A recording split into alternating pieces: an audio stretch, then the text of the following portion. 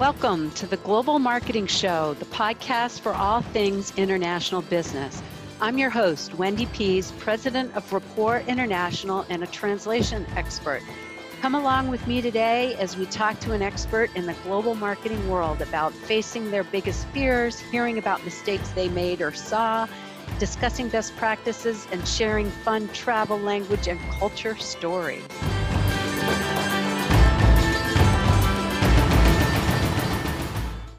Welcome back to another episode of the Global Marketing Show. And as you know, the show is brought to you by Rapport International, where we provide high quality written translation and spoken interpretation services. So that includes websites and contracts and CE mark materials and sending interpreters out and telephone interpreting, all sorts of things. Rapport International does a bi-weekly tidbit that you can see on social media, or go to the website and sign up so you can get it. People give lots of good feedback about learning something. So one of the tidbits that they provided for us is about differentiators, which it makes sense for our show today because we're going to be talking about heating elements and how they are different. So the differentiating tidbit that we're going to lead off with is that a sign in a Korean restaurant located in Auckland, New Zealand read, "We do not reuse the food." So I don't know. That doesn't sound like a good differentiator to me. That sounds a little dangerous. Doesn't it? Any restaurant who's reusing the food. So I hope, Paul, that your differentiators are a little bit better than that one. So I do want to go ahead and introduce you. This is going to be an exciting phone call because this guy throws out words that I had to ask him to define. And I love it because that meant that I kept learning. So let me introduce Paul Bresenden to you. He's the president and founder of 454 Creative, a leading marketing agency in Orange County, California. His focus is on designing marketing strategy for mid-market firms with a focus on B2B software, manufacturing, and professional services. And one of the things we're really going to get into is his CMO work as for Bromic Heating. So welcome, Paul. I am so excited to have you here. Well, thank you. I love being here.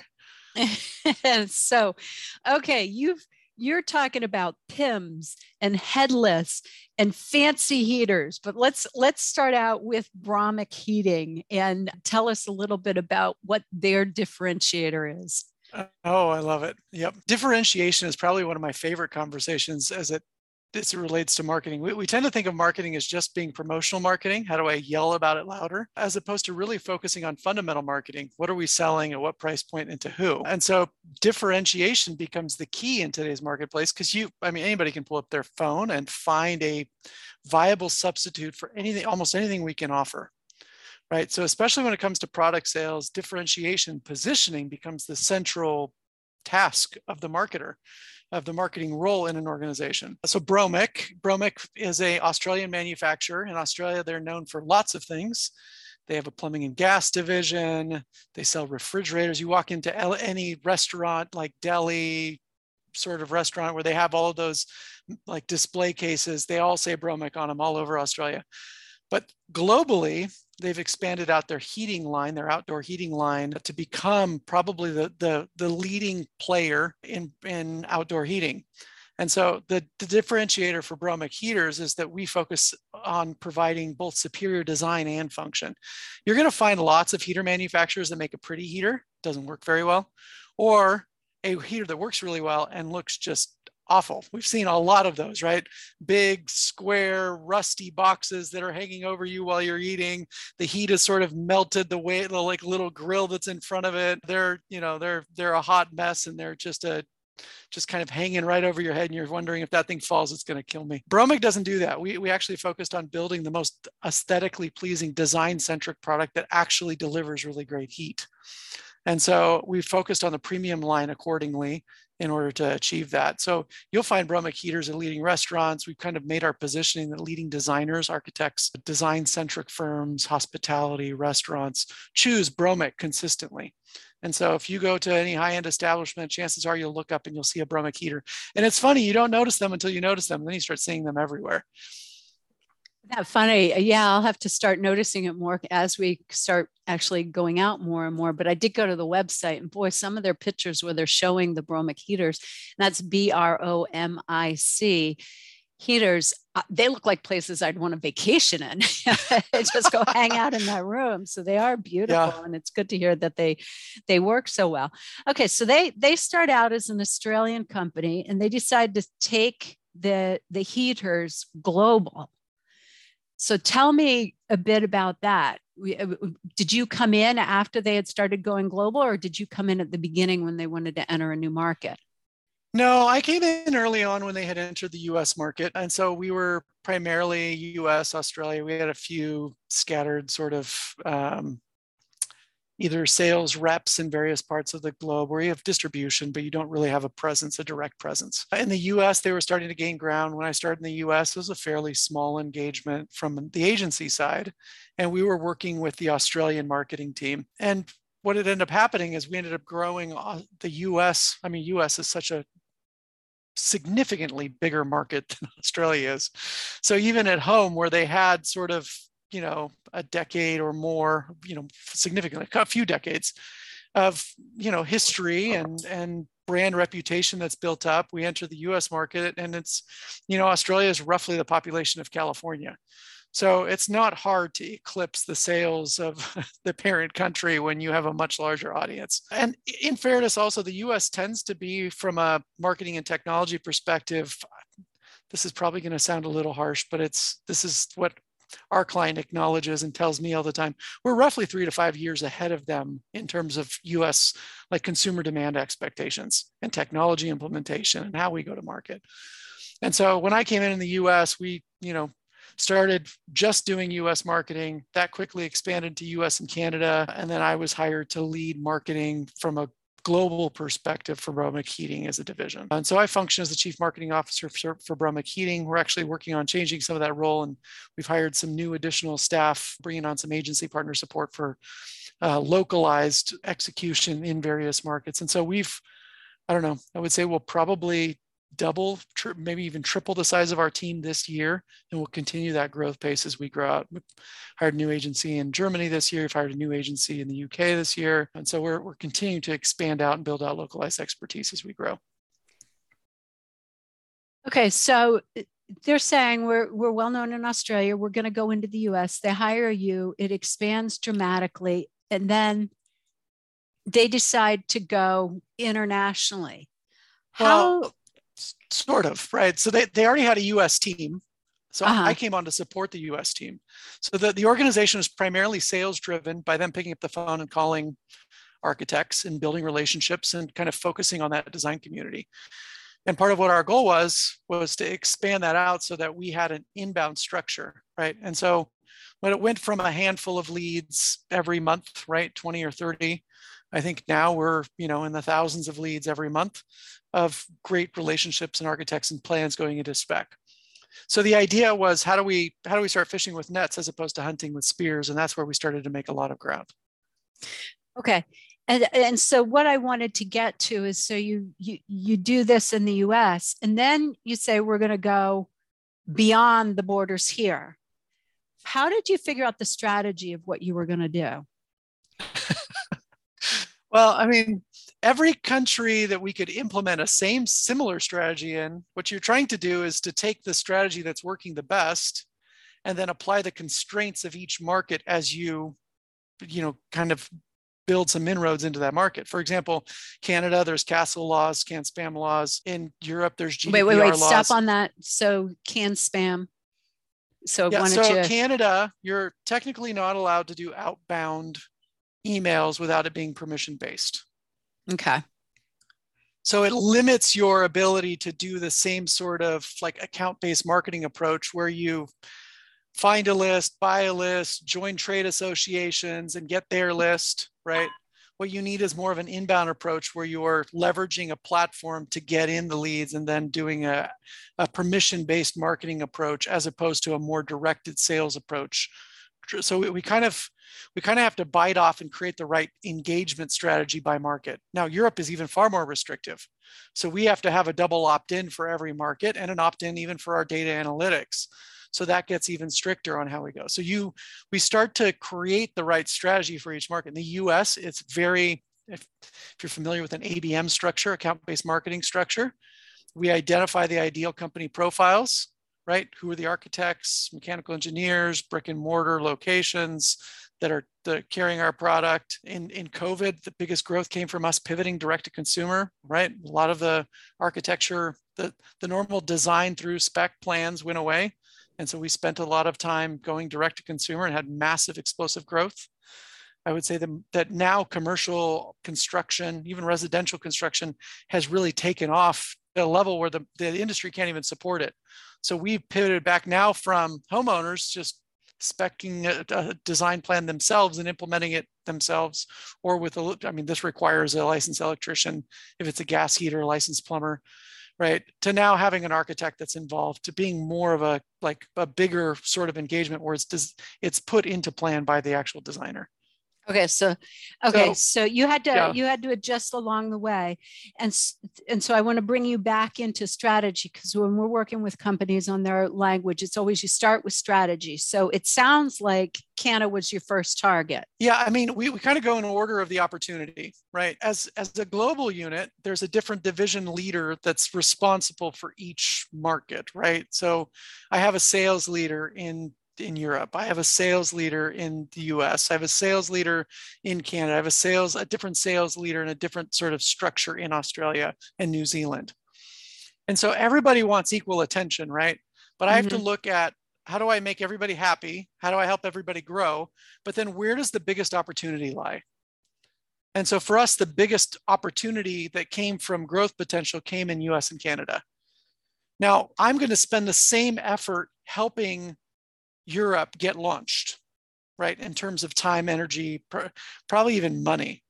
But the investment to put that same amount of money just into lead gen into the US will provide an exponentially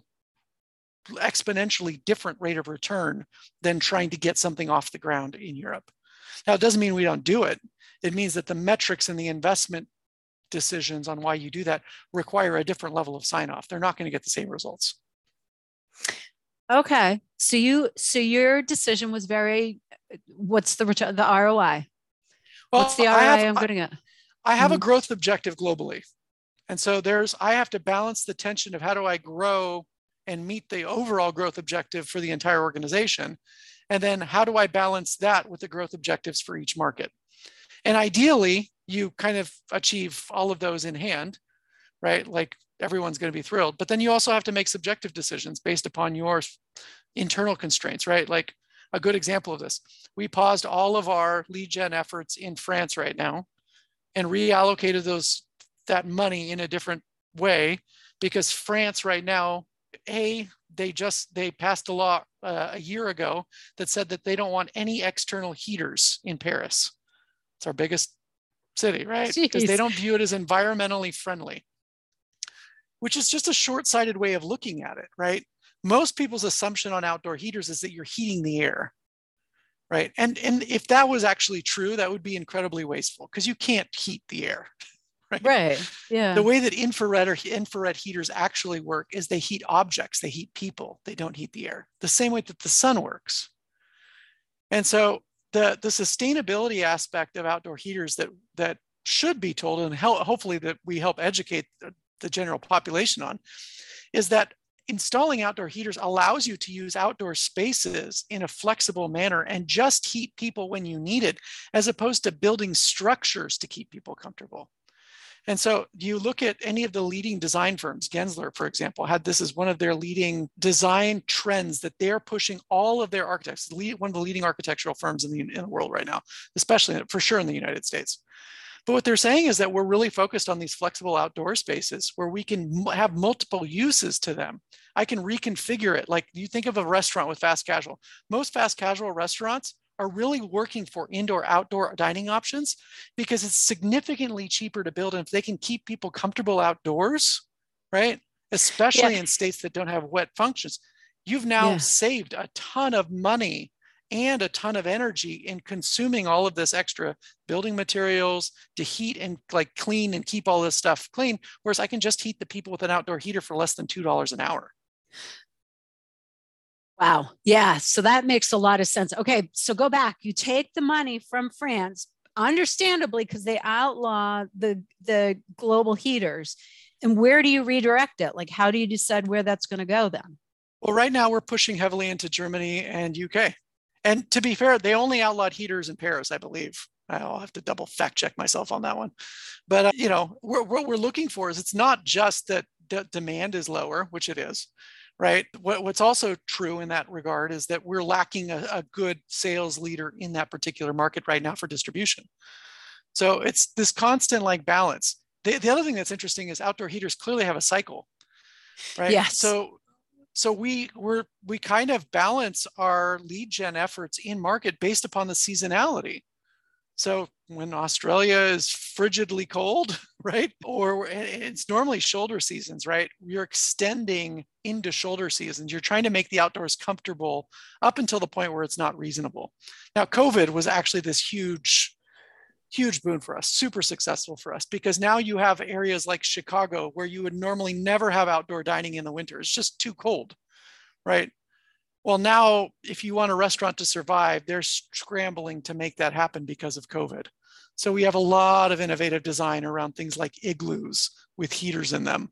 Right. We worked with Chipman Architecture, which is fascinating. They built this beautiful, in Chicago, this beautiful igloo sort of design that restaurants could deploy. The city of Chicago actually introduced this design concept that said, how do we keep our restaurants open, dining outdoors during COVID? And so we got to be kind of in the middle of that story, right? It's a super fun story that exists in that regard. Okay. I love heaters, but I am going to get you back to this global expansion. I'm here to talk about Bromic. I am going to buy Bromic. That is definitely true. Great. This is very interesting.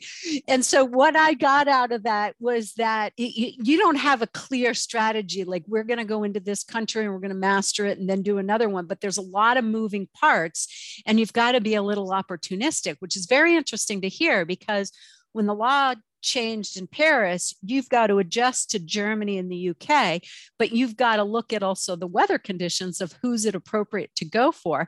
And you're probably not marketing down in the Caribbean at all. No.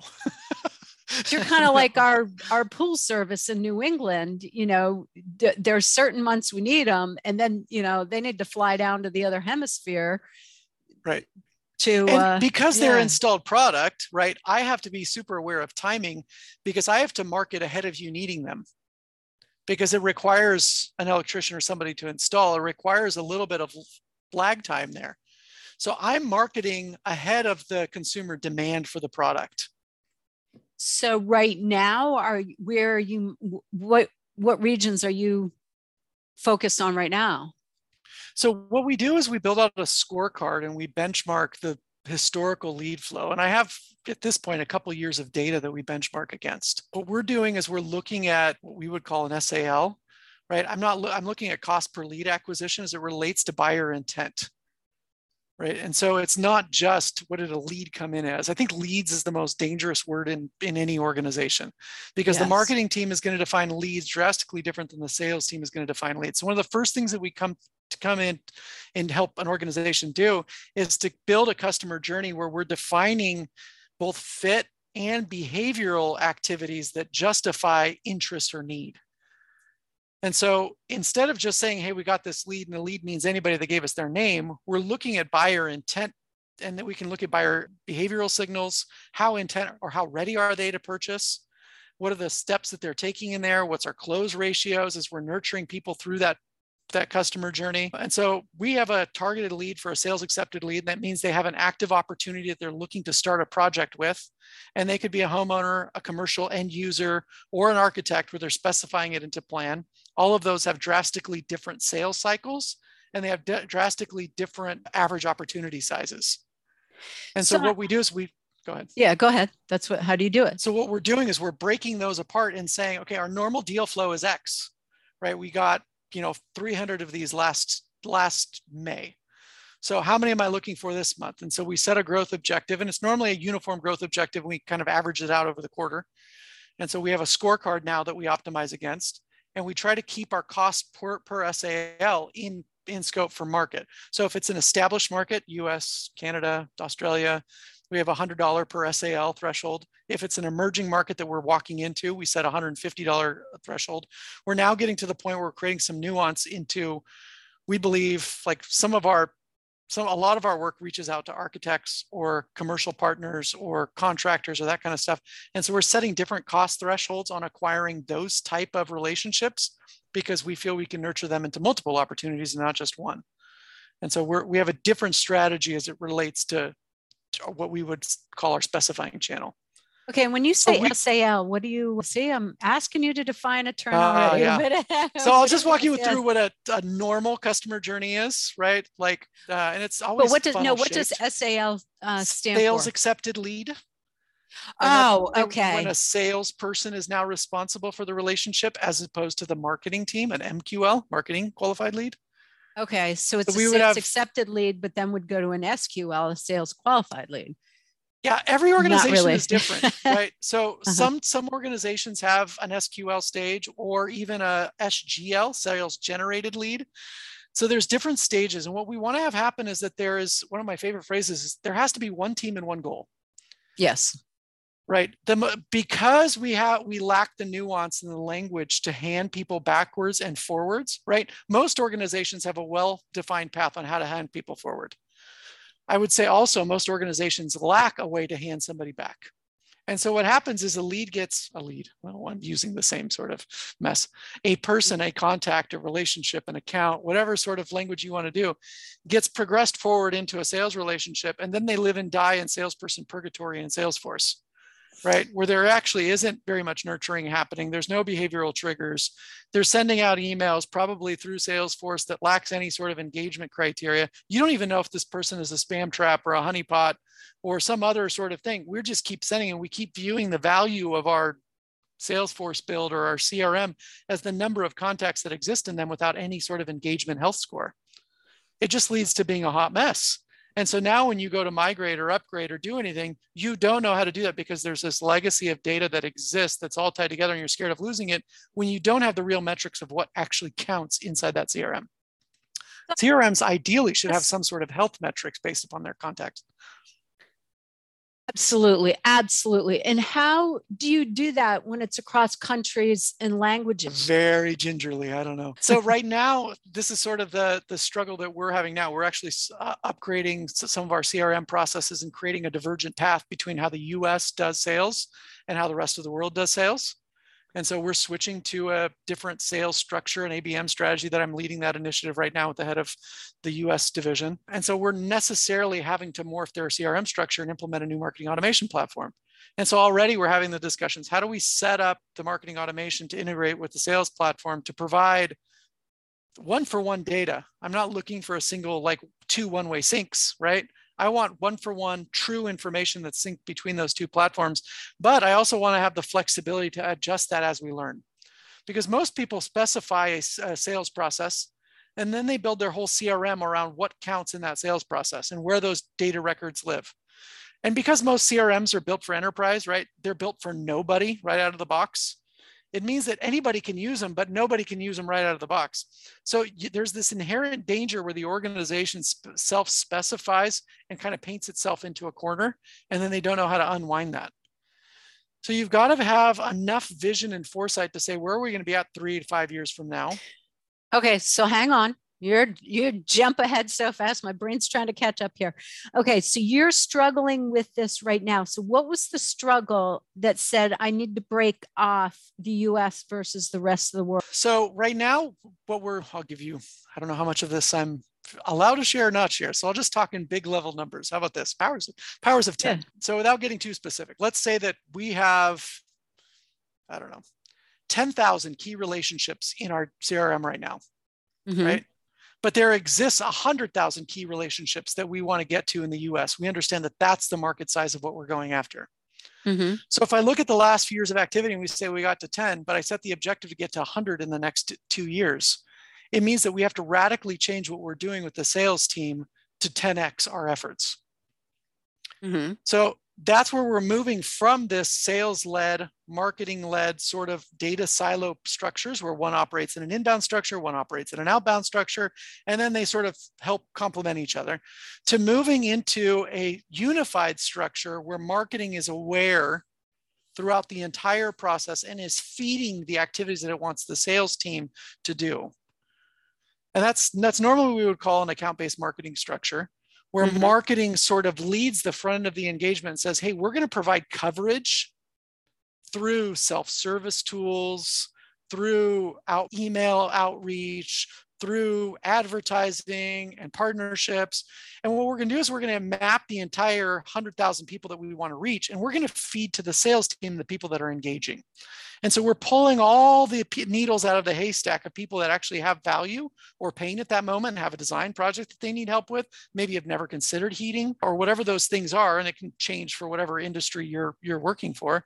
But it's really this idea of, in a traditional structure, what we're doing is we're working really hard to define where the handoffs are. In a new structure, an account-based structure, what we're looking for is to defining the ideal fit of who would find value, and we're working to eliminate handoffs altogether, so that marketing communications remains active and aware and is listening throughout the entire process, from awareness all the way to purchase, even beyond purchase, right? And so what we're doing is we're sending great differentiation messaging when they enter the sales channel, right? We're reinforcing the brand's value propositions and how they stack up to the competition, so that even when they're considering, there's some great data that Gartner has around this. When it looks to vendor evaluation, right? Typical customers only spend roughly 20 to 30% of their time actually talking to vendors.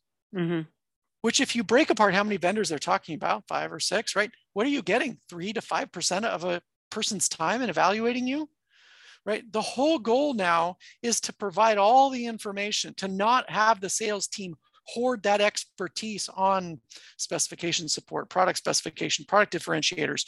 You want to make all of those clear and upfront pricing data. Pricing becomes a really great differentiator if in a commercial space. In a B2C transactional space, pricing is a terrible differentiator, right? It's the easiest one to erode. In a commercial space, it's actually an interesting differentiator, because you can price and bundle products completely differently. So yeah. And that's a challenge, but that same challenge must be going on in the rest of the world too. So are you just breaking off the US to figure it out and then implement it? Or are you seeing a difference? Yeah. So if you look at GDPR does not allow you to do outbound research like that, or outbound outreach like that. And so we cannot implement a GDPR without an opt-in permission first.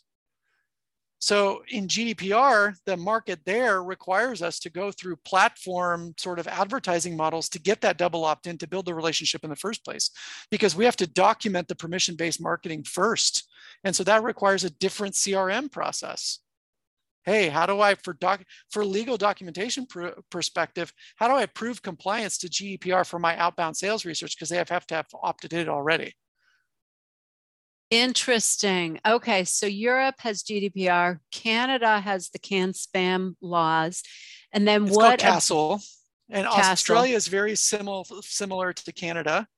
Now, to be honest, those are very loose and fast. I don't know very many organizations. When I look at competitor research, they don't follow the letter of the law, especially when they're based in that country. Same is actually true of GDPR. It's so funny when we're trying to be very, I maintain some of that liability. I have my integrity on the line, right? I want to make sure that we're protecting the business and insulate them from this legal liability, because it could be steep. So we tend to be overly conservative in this regard. But when I look at a lot of the in-country players, a lot of them play loose and fast with those rules. So a lot of this is figuring out, how do I gain a foothold to get some market demand? You don't ever get in trouble unless someone complains. Meaning, if you're delivering great content, you're delivering great value, you're kind, you're standing behind your product, very rarely do you get in trouble. If you're doing stuff that's shady, if you have a bad product, if your customer experience is terrible, the user experience is terrible, you're burying all of the key data behind one of those, like submit and, hey, you want to get pricing information, then opt into our, us to spam you, then of course people get ticked off. So a lot of this is, how do I balance the two? How do I match what the intent is of the law and the letter of the law is with the right sort of user experience expectation that this customer wants. Okay, so you're breaking it off because the US has different rules, and then you'll have to go around the world and make sure you're following, doing that balance, the intent of the law and the user experience, and every country could be different. Yeah, you're speaking my love language on how complex this is. Not only do I have to manage the legal requirements, now I have to also manage the weather, which is not in my realm of control. And then you've got to handle the languages too. Yep. And then you got to handle the languages. And it's not just languages, right? I think you've spoke to this as we were talking earlier, right? It's localization, right? In Germany, it's so funny to me how many of the words are translated and how many of them are not. And we translated like outdoor heater. And so there's a specific term for that. And they're like, yeah, we don't say it that way. We have a completely different term. It's not the literal translation of what outdoor heater would be. And so some language, an outdoor heater or a patio heater, whereas in Europe, a garden heater versus a strip heater, there's so many different terms that are localized in the common vernacular that isn't just a language translation problem. Mm-hmm. Yeah. So no machine translation for your websites then. It's not even machine translation. You have to have market awareness. You have to have somebody that's in the market that understands the space a little bit, right? Because even the common citizen may not be aware of what this thing is. It seems so commonplace to the US, right? But we're from many respects, we tend to be a little bit further ahead than the rest of the world. Right. But we've had translators that are working on products like that, and they'll actually go out to the market and look at the shelves or do the research online to figure out what is most commonly used. So if you're hiring a good translator, they're going to do that research to make sure that you've got the right term. Right. So how did you end up getting it done to make sure it was done accurate? We've had some fits and starts. One of our big initiatives last year was to roll out a new global web infrastructure. And so we had an internal marketing manager, we had an external agency that was leading that project. We kind of built the site out to have a central CMS, a headless CMS that sat at the front end that functioned as a PIM, product information management system. Okay, so good. Okay, there it is. You've got to define these terms, because I now know what headless means, and I knew what PIMs were before because we have worked with Pimberly, who does PIMs, or has a great PIM if you're looking for one. So first, define PIM. And then headless, because we'll go in that order. So I'll take a few steps of this. So PIM is a product information management system. And what it's intended to be is a single source of truth, the central place where all of your product information lives. And that normally includes like descriptions, pricing data. It can also include content that goes along with the product. So product manuals, installation guides. It'll also include media. So like videos, installation videos, product 360 views, a bunch of physical like photo gallery or assets that go along with the product. We had evaluated a lot of PIMs, but one of the things that we were facing, and also language translation can go along with that too. We were sort of facing this a little bit more technical problem in that we were under a single domain, bromic.com, and then we use subdirectories for all of the sites. So it would be bromic.com/US, bromic.com/CA for Canada, bromic.com. And that helped us to some degree in that the website, all of those country sites rolled up to a single domain for domain authority, right? They all benefited from each other from a SEO perspective. It also created a massive headache for us in that there wasn't a clean way. We were actually, the previous build, which I didn't have anything to do with, was using a language plugin, and they were using the language plugin to do country-specific sites. And they were using a different sort of redirect script that says, hey, you landed on the Canadian side, let's push you over to the Canadian side, which wasn't really a Canadian site. It was an English translation site that said, this is the English translation site for Canada. Or the Spanish site was intended to read that the user's browser was in Spanish, but it directed them to a site that was geared to Spain. So if you were a Mexican user, it just provides confusion all over the place. And not only does it provide end user confusion, it confuses the sales team because when they fill out a form, it gets routed to the Spanish or the European site. So they just put the wrong tags in when they were redirecting. No, it's the wrong strategy, right? Because it wasn't Well, it's the wrong tags. strategy, but it's also they built it incorrectly. If you're in Mexico, you could, yeah, okay. And so what we had to do was to actually build out country-specific sites that included multiple language options, that had hreflang. That's a Google meta tag, a Google snippet of code that sits on the back end that says, hey, this site is for people that have English, but their English is for Great Britain in the UK.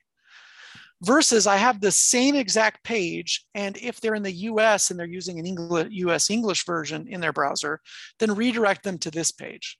Mm-hmm. And so normally duplicate content is a big hot mess that penalizes you in search, because it views you as, you're spamming, you're putting out all this fake content, and it's not really your content. It's not unique. It's not driving unique value.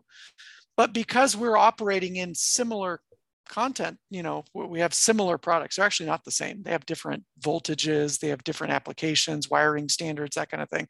But most of the descriptive copy, most of the images are the same. Most of the application or gallery images are the same. It has the same form factor. If you didn't know, you would never know. They would all be the same on that end. But they have different install guides, they have different product manuals because they have different specifications. And so what we did is we used what's called a headless CMS.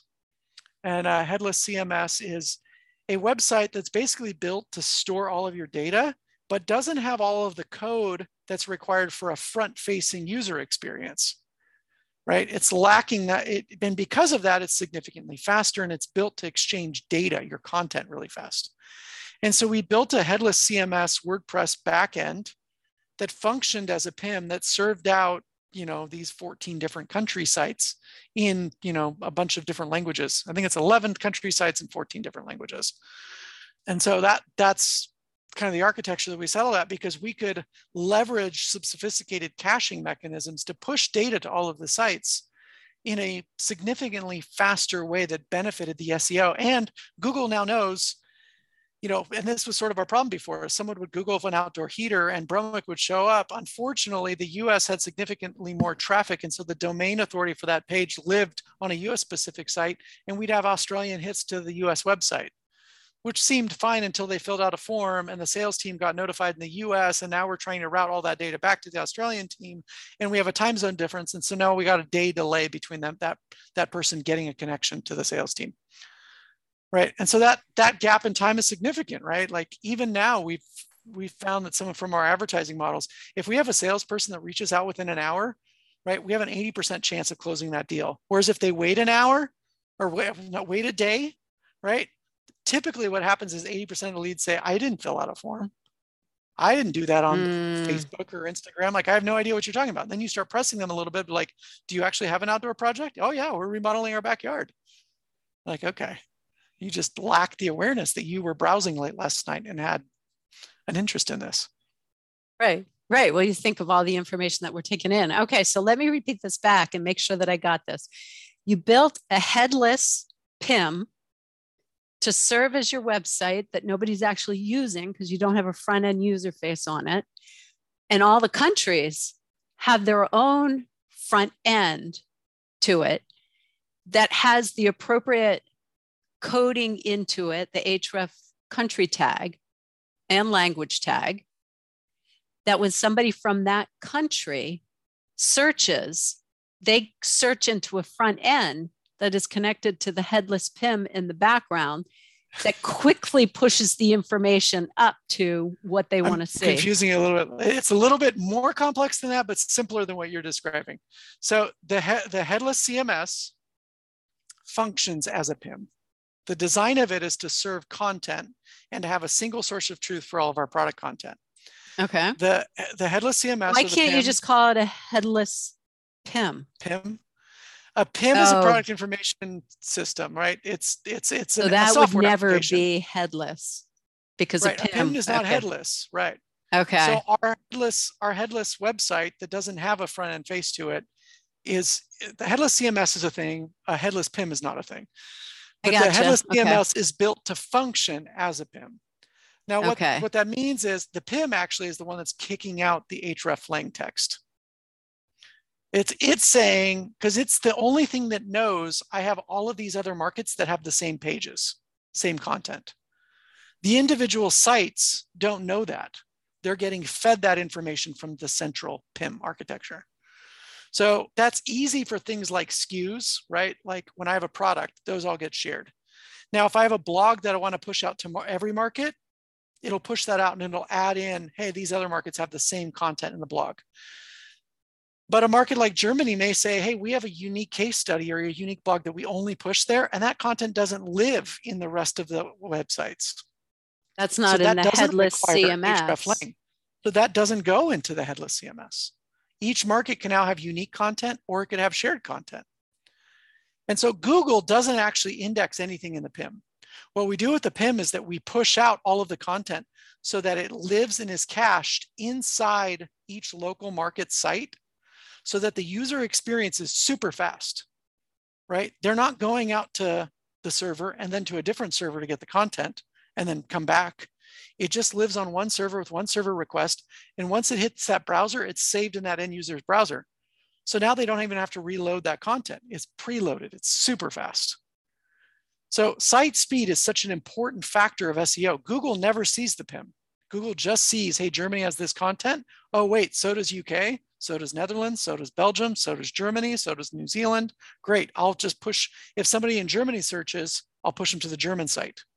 So Google is, that's what the href lang text does, is it says, hey, we have all these other sites using the same content. Don't penalize them for it. Benefit them by serving, let's index that for Germany now. Google doesn't actually search the internet when I search. Did you know that? Google searches their server's index of my website. Mm-hmm. They don't search my website. No, so their index of my website is anywhere from, a few days old to a few weeks old, right? And I have to dictate how often they index my site based upon content that I feed them. And that's normally felt from an XML sitemap. So I have to feed them this content of here's what I want you to index. So that's what the PIM is doing, is it's feeding them that XML sitemap in addition to the localized content that exists there. Oh, I just think it's absolutely brilliant. I want you to put it in a bottle and let us sell it, because I see all these companies that are doing their country sites and their translations are all done. The messaging is different. The organization is different. They've lost that corporate branding. Yet if you do one global site, you don't have that, unique content that the country managers want to have. So I just think this is so brilliant. Thank you. Yeah, it was I'm not going to lie, it was a huge headache. It was the weeks and days of strategic meetings of how do we solve this problem? And I think, in fairness, we've solved, this is kind of our Pareto principle solution, right? We realized that there wasn't a solution in the marketplace that existed at the complexity level that we wanted to achieve this at. Right. Because it wasn't just enough just to have translation, right? There's unique forms that exist that route differently to salespeople based upon each market. And some will get handed off to a channel partner. Some will get serviced by an internal team. Some just skip us directly and go directly to fulfillment, right? And so what we needed was enough flexibility that we could manage this centrally, but have a different market strategy for each market if we wanted it to. We don't sell direct in any market right now, but we wanted the option to do that in a year or two. So a lot of this is built around I can turn on e-commerce in any market. I'm going to be conservative, right? In a week, just to test out all of the workflows and make sure that everything is set up. But all of the functionality exists there and is pre-built, right? We're actually serving all of our products in an e-commerce system now. We just don't have a buy button. If and when we want to launch in a new market, let's say we want to roll out an Indian subsite, I can have that Indian subsite rolled out in probably a day that exists in a staging environment so that you could provide translation support. And the only thing limiting us is to make sure that it's translated, right? All the images are ready. All of the product descriptions are ready. The only thing that's there is the translation part that needs to get, double checked, triple checked. And we feel good about that from a sales perspective, and we move on. The technical limitations of rolling out and scaling, we've built out a really effective model for doing that. Right. And so you've got the architecture, you've got everything there, you've got the product pictures. You've built the picture so you don't have text in it, and all you have is the text boxes that you need to fill in with the appropriate language, and you can open countries which is the like right that. structure, right? If you want Google to index it, you can't bury your important copy onto images, right? It's got to be readable. Yeah, well, we still have a lot of that. Is something I train people a lot in, is don't build your images with text. Put a text box on top of it, or put it to the side or something. So yeah, that's another good reminder. Yeah, this almost hour has flown by so quickly. So how hard would it be to recreate something like this for a different company? I mean, we didn't build this as a product. We built this as a solution for this particular client's application. To be honest, this was a hefty investment. It was a 6-figure investment for them. But honestly, I think that we can measure ROI in terms of return in the first half of this year already, of eclipsing far more than we've invested into that.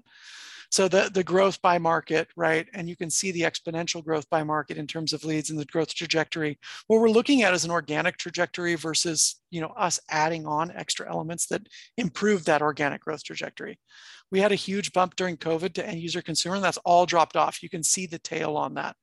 And so now we have to kind of really muscle up and build a different go-to-market strategy that existed 2 years ago that we pivoted away from in COVID. Now we're pivoting back. And so, yeah, I mean, the answer is this is probably a 6 to 9 month investment for any company that wanted to put this together in terms of architecting their plan. Because I think everyone's going to have a little bit of nuance to what they need to do. Mm-hmm. It's probably on the shorter end if they're using the same like go-to-market strategy in every market, versus if you had unique go-to-market strategies and a sales team that needs to get brought on board, unique workflows, it'll probably take, closer to that 9 months or a little bit longer sort of mark.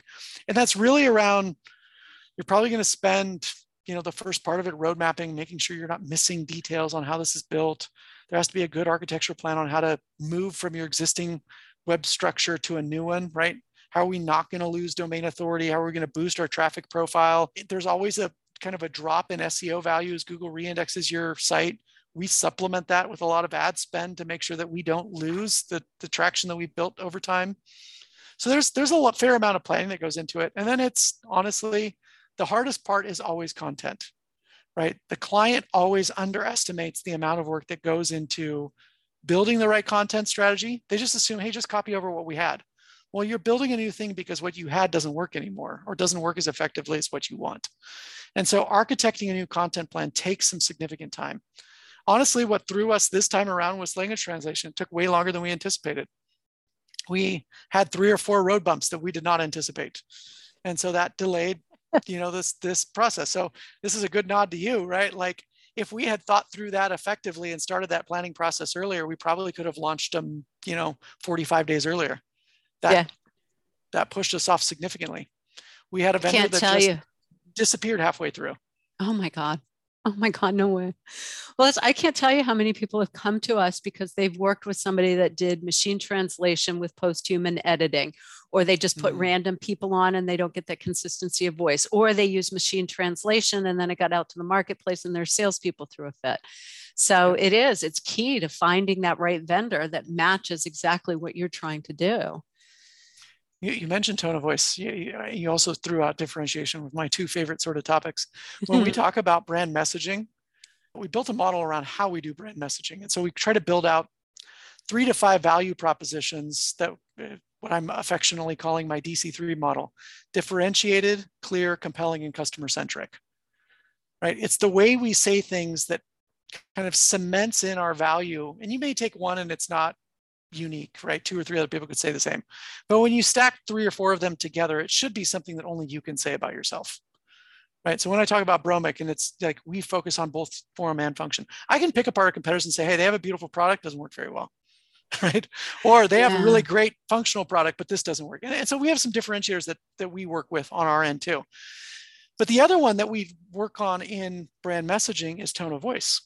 It's how do you speak? And that's something that's really important, especially if you have external partners. You have an agency that you work with, a PR firm, a sales team, a marketing team, right? How do you speak with one voice? And so you have to give examples of like, this is what we used to say. This is how this fits into the new brand messaging voice, right? And here's the difference between A and B. And so you apply characteristics of what we want to be. We want to be, professional, confident. We want to have an air of playfulness, but not enough to be cheeky, right? There's probably some sort of phrase that you're guiding principles that you go after. But then what you have to do is you have to break apart what we used to say and how we say it now so that people get a good feel of what that tone of voice is. And it's funny because I have a great sense of how to do this in the markets where I understand this, right? If you ask me to do this for Australia, for Canada, for the US, I've spent enough time in those markets that I can map the differences between those. I have no idea how to do this for Germany, right? I have no idea. You don't speak the language and you don't know the culture, but that's where you lean on your translation service, your language services company to say, this is the tone that we're capturing here. This is the messaging that we're trying to do. And a good translator is going to call out something. What you would do is you would probably do the exact same thing. You would take that brand messaging deck and you would say, here's the applications, right? And so as you build out those value propositions, you're also going to build a set of what I would call pitches. And it's where the rubber hits the road. When I need to spin up a Google Ads campaign, once I've done really good work with my translation partner or my agency partner that's in market, now I can just grab all of those and spin up an ad campaign in a day, as opposed to going back and forth and doing this a ton of time. Oh, yeah. Yeah. Yeah, no, it's for our tone of voice, we use edutaining. So it's educational, yet it's entertaining. And that's what the podcast, it comes across on there. I want to have fun, but it's got to be educational. So this has certainly been educational. We only have a couple minutes left and I haven't learned anything about you. How much global marketing have you done before working with Bromick Heating? None. Bromick is they're my baby, or I'm their baby. I've been with Bromick probably, 4 or 5 years now at this point. And so we've started kind of expanding out. This has been a lot of growth for me as well. Yes. And so it's a good reminder that here this company is coming into the US because it's a huge market, but they're not blindsiding themselves or, putting blindfolds onto the rest of the world. And you're somebody that just has a go for it attitude. And in fairness, I just want to throw this out there. I'm not the global rock star. Bromick has so many amazing people that I work with where I'm getting their insight, like Josh, who's sort of my counterpart, my partner in terms of, he leads product and brand for Bromick, right? We have weekly conversations. We're talking about all this stuff. Part of this is getting like a great team together that thinks outside of, you have to be willing to learn. You have to be willing to like, hey, here's how we're doing this. Is there a different way to do this? And like, oh, this actually works really well. Some of the learning that we have, we tend to think, oh, US is the big dog, right? We implemented an ad structure from our UK partner that 10x'd our leads in the US, right? At a lower cost. Like you have to be willing to just take off the, hey, I know what I'm doing here, and to be actively willing to be humble and learn from other people, even if it means the junior partner in a like small market where we're getting very little traction, think, would this work? And then, whoa, that really works. We're rolling this out everywhere. Oh my gosh, all the research from the Department of Commerce, from the federal government in the US says that global companies grow faster or more profitable or more stable. And this is a perfect example. You take, you build that diversity into it, you get that diversity of ideas, you try implementing it, and then you've got 10 times growth in the US. But if they had only said, we're going into the US because it's a big market, they'd have missed out. Right. And that's the fun part. So when I bring on an agency partner, for example, we just rolled one out in Germany, I gave him view access to all the other markets for all the other campaigns. Now he can't edit them. He has the ability to learn from all of them. And we'll say, hey, we built out this great creative. Do you want to use this? And so every 2 weeks when we sync up with each agency partner, we're looking for wins and we're sharing other market wins with them. We want everyone to grow faster based upon what the other markets are doing. That's fantastic. Okay. I got to get into what's your favorite foreign word? We're running out of time.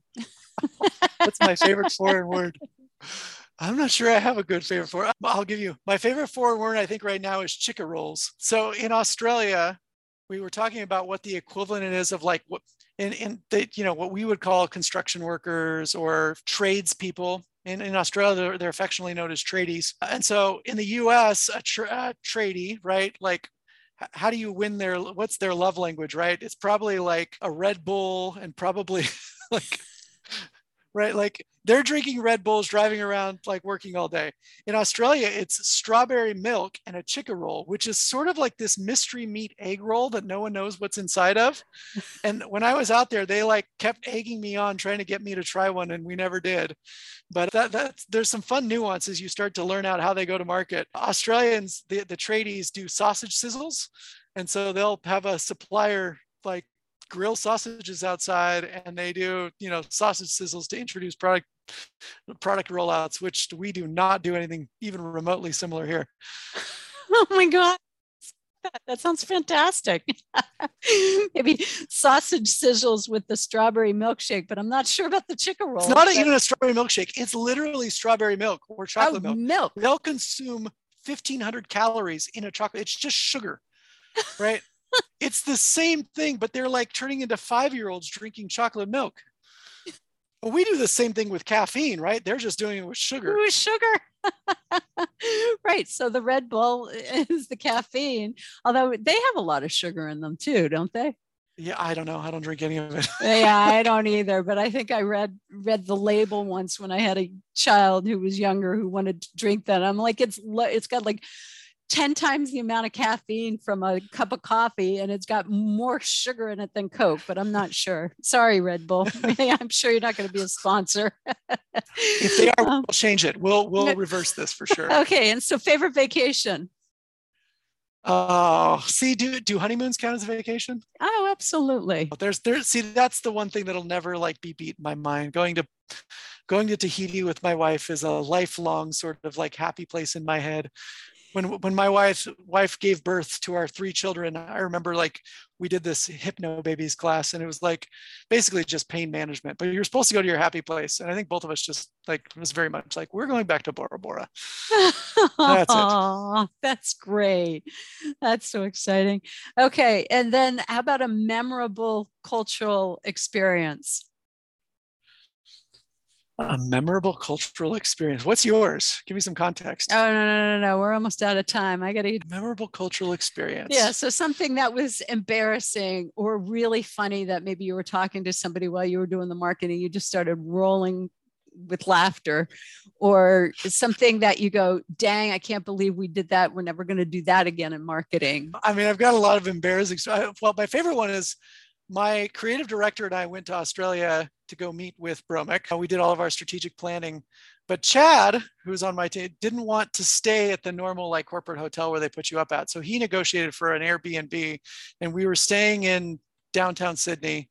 What we didn't realize is that we're staying in an Airbnb right below this really, really famous gay bar. And so every day as we're walking down our street, there's these big burly men wearing very, very tight leather shorts, just kind of catcalling us as we walk by. But the tip of the iceberg there, like we had no idea that the week that we were staying there was their like LGBTQ Mardi Gras. And so we could not get to our hotel without walking through this massive parade of mostly naked people. And everyone was just like, yeah, you're staying at Mardi Gras, isn't that great? And we're like, oh my gosh, this is so much work just to get to where we're staying. Chad, you really screwed this one up. So that's one of my favorite ones. Does that count? That counts. That's fantastic. You never know where you're going to be. Just little things that you forget to research. Yes. And they're just like, you didn't want to stay at the hotel? Well, that one's on you. But you know what? It's fantastic because it was fun. I wouldn't trade it for the world. That was a great experience. Now, final recommendations for people that are thinking about expanding global or want to learn. I think that most projects like this should start, I don't know, you should be considering marketing automation. It's the only real way to understand what marketing attribution looks like. We tend to look at attribution as a single source. What was the last touch point that made you consider us or reach out to us? And usually it's not one, right? The average number of touch points in a purchase is 11, right? We only measure 1. And so how do you properly allocate budget? How do you allocate time, investment to all of those other 10 touch points that you didn't track or measure? So that's what multiple attribution modeling looks like in a marketing automation system. The end user doesn't even remember that they saw an ad for this. They don't remember that they had a friend that recommended it, or they looked at a restaurant. They just tell you the last thing, right? Oh, my wife told me to call. She saw an ad, or I Googled it. No, you didn't. You did 12 other things. You may tell me you Googled it, but you got 12 emails from us as well, right? So what do I allocate the value to those things? So marketing automation systems are built to measure all of that attribution modeling so that you know how to expand appropriately and you know how to say no to the things that aren't working without cutting your limbs off that are, right? Because if you're only measuring the last touch, you're missing a huge part of the equation that's sitting below the surface. So that's one. The other thing I would say is most of this has to start with a good understanding of what to do. And that's normally a roadmap process where you're getting feedback internally, externally, stakeholders, your end customers. You're kind of building this sort of map where you're saying, this is what we know now. What are the how might we's that we don't know how to solve? How do they impact it? And then what's the first version of this to step into it without having to commit enough risk that if this fails, we're sinking the organization. We tend to operate in an MVP model to say, okay, what's the biggest meaningful, big jump? What's the 20% investment that solves 80% of the problem? And so we prioritize that, because if you do that 3 or 4 times in a year, you'll probably land at a significantly better outcome, right? A 10x outcome, I would say, than if you just spent, right, all of the effort to build a 90% solution or 50% solution, right? Instead of the 20% solution, you try to get closer to perfect. What I would say is there's no perfect in what we do. You don't know enough to build perfect. And what's perfect today isn't perfect tomorrow. So start with a good roadmap, start with a good strategic plan and say, how do we actually reach this in a few iterations? Because we're going to learn as we grow. That is fantastic advice. So I think I am going to have to go back and listen to this episode again because there's so much valuable information in here. So Paul, I really, really appreciate it. Where can people find you if they want to reach you? You can reach me on LinkedIn, P. Bresenden, Bresenden. It's probably the easiest way to reach me. Or, you can hit up our website, 454 Creative. I mean, you could probably even send an email message through Bromic. They'll know how to route it to me, bromic.com. There you go. So bromic.com website or LinkedIn, Paul Bresenden. So thank you. Thank you so much. I really appreciate you being here. This was a joy. Thank you very much. So listeners, there was a ton of great information on here. If you don't know what a PIM is or a headless CRM, CMS. I'm looking for my notes. I know it started with a C. Then you certainly can learn it here. And if you know somebody who's in marketing or is managing marketing content, please share this along to them. Love to hear your comments, particularly about this episode. So you can go to the Facebook group. It's called Global Marketing and Growth, where we're engaging with each other to talk about the different episodes, or if you have questions about global growth. And as always, you can reach out to me, your hostess with the mostest, Wendy Pease at Rapport International. Happy to answer any questions or connect you to any guests. So look forward to having you listen in next time. That's a wrap for this session. A big thanks to you for listening to the Global Marketing Show. Hope you had just as much fun as I did. New sessions launch weekly on all places you find podcasts, Apple, Spotify, Google Play, and of course on our website. If you know someone interested in this topic, please tell them about us. Au revoir for now.